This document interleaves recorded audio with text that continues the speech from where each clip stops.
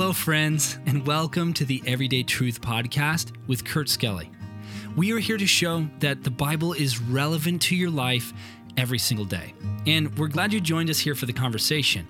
Right now, we're studying the book of Revelation in a series called The End is the Beginning. Now, let's join Kurt for today's episode.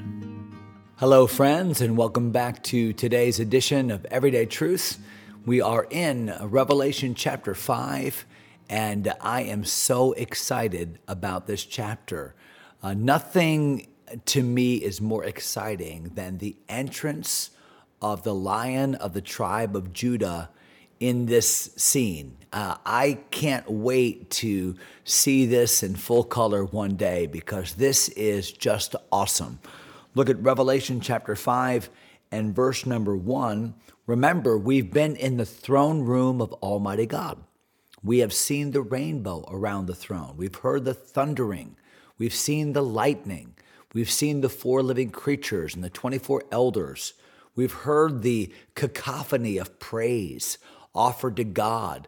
Thou art worthy. Thou hast created all things for thy pleasure. They are and were created. We see the very purpose of creation in the very throne room of God in Revelation chapter number 4. But I want you to see Revelation chapter 5 because this is just an amazing passage all by itself. Look, if you would, at verse number 1, where the Bible says, "And I saw in the right hand of him that sat on the throne." So, who is sitting on the throne? None other than God, God the Father. And we're focusing now not so much on the throne or even God on the throne. We're getting even more specific than that. We're looking at his right hand. Now, what is it about the right hand? Now, of course, we know the right hand is the hand of power. It's the hand of authority. It's the hand by which God rules. And watch what it says in verse number 1. I saw in the right hand of him that sat on the throne a book. We would say a scroll. That's really what you ought to envision in your mind, a scroll, written within and on the backside, sealed with 7 seals.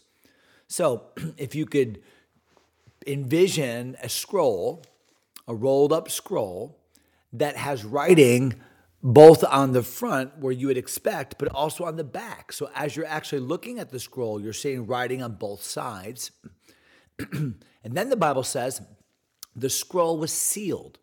So have you ever seen the seal on even a document or the seal on a scroll? It's like a wax seal. Actually, the way they would do it in the Bible is they would tie a string, create a knot, and then seal on top of the binding of that string. They would seal, or rope, they would seal with wax on top of that. Now, if a scroll were sealed, then what that meant was it was written by one person, but intended to be written or to be read by somebody else, the intended recipient, the one that would be authorized to read it. And the reason why a seal was placed is because there's no way to open it without breaking the seal. So, for instance, if a messenger were to deliver that scroll and the seal were broken, and that seal had the insignia of the one that sealed it, then it's obvious that that messenger had cheated, had opened the seal, or somebody had. So a seal was the assurance that what was written would only be read by the authorized reader. Does that make sense? So here in Revelation chapter 5, the Bible says this scroll was sealed with 7 seals. One of the Bible commentators, I think it was Walvoord, said that in Roman days, the will of an emperor or an important person was typically sealed with 7 seals. And each seal represented a separate witness to the veracity of the will that was drafted. So 7 seals here Obviously, 7, the number of completion or the number of perfection. 7 seals would indicate that this was highly important information. This was valuable information. This was protected information. So already, as we begin Revelation chapter 5, we're seeing a lot of intrigue, aren't we? A lot of drama. There's this document held by the creator of the universe, God himself. We've just lauded his praises last chapter. We're seeing him on his throne, and he has one thing in his hand, and it's a scroll sealed with 7 seals. Now, what would be your curiosity at this point? Well, your curiosity would be mine. What is written on that document? This represents the will of the testator, the one holding it, of God, the will of God for the world, for the universe. This is the future. This is what God has willed for what is to come ahead. Boy, I want to know that. How is this going to unfold? Literally unfold. Look at verse number 2. And I saw, so John continues to describe the scene, and I saw, and behold, a white horse. I'm sorry. I looked down at my Bible. I'm reading Revelation chapter 6 and verse 2. So he did see a white horse, but we're not going to talk about that for a few episodes. Let's go back to chapter 5 and verse 2. And I saw a strong angel proclaiming with a loud voice, "Who is worthy to open the book, to unroll the scroll, to break these seals? Who is worthy to open the book and to loose the seals thereof?" So, as if this could not become any more dramatic, God is holding this scroll. It's sealed with these 7 seals. The information thereon is the perfect will of God, but we can't know what it is because a worthy reader has not been determined, has not been found. So a strong angel. Who was this angel? We don't know. The Bible doesn't say. There are some strong angels in the Bible that are mentioned. We think about Michael, the archangel. We think about Gabriel. These are some angels we know by name, archangels that have strength. But whoever it was, a strong angel shouts. Remember, the Bible says even at the rapture, it's going to be with the voice of the archangel and the trump of God, and the dead in Christ shall rise first, then we which are alive and remain. So in Scripture, ahead of a very important event would often be the announcement of, the herald of a strong angel, even an archangel. And we find that here.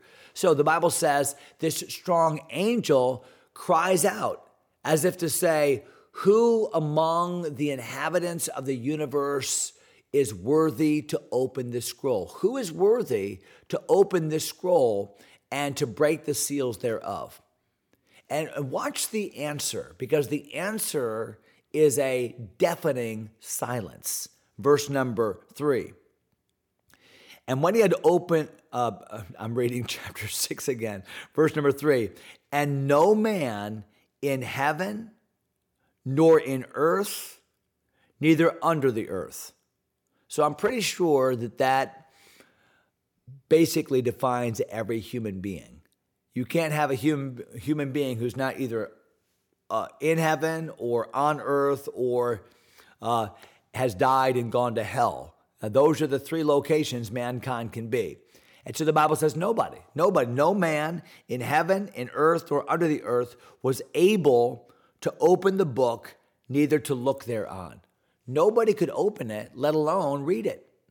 Nobody could break those seals, let alone ascertain what was written therein.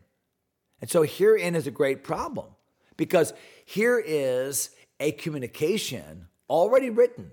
I mean, obviously it's loads of information because it's written on the inside and on the outside. These are vital words that we need to know, and yet nobody has the prerogative to read the scroll that is being offered. And a strong angel is giving that opportunity, but there's nobody found worthy. Now think about who's there. The angelic creatures, the 4 living creatures, the 24 elders, John himself.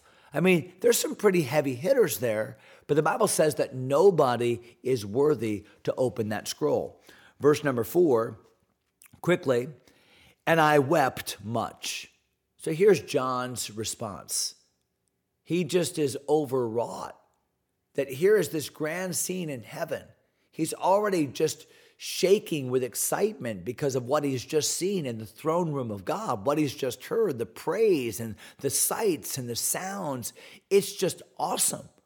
But now the drama is unfolding, and at this most poignant point here, when the scroll is being offered and this information, remember, John was told, I am going to learn the things which must be hereafter. Here it is. Here's the will. Here's the testament about what shall be.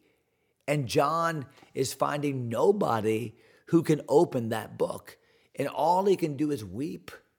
And the Bible says in verse number 4, I wept much because no man was found worthy to open and to read the book, neither to look thereon. You know, the very best of men are men at best. And mankind, in his best efforts, in his best state, is not worthy to communicate the will of God, is not worthy to know the things of God. No, there is only one worthy, and then those whom that one worthy one can make worthy. Worthiness is wrapped up in a person. And we're going to have to wait until tomorrow, although I think you probably already know where that worthiness is and how that worthiness stepped on the scene right here in this chapter. It's exciting. Can't wait to talk about it. I'll see you next time. God bless you, my friends. Thanks for taking time to listen. If you enjoy Everyday Truth, go ahead and subscribe to the podcast or share it with a friend. Until next time, God bless.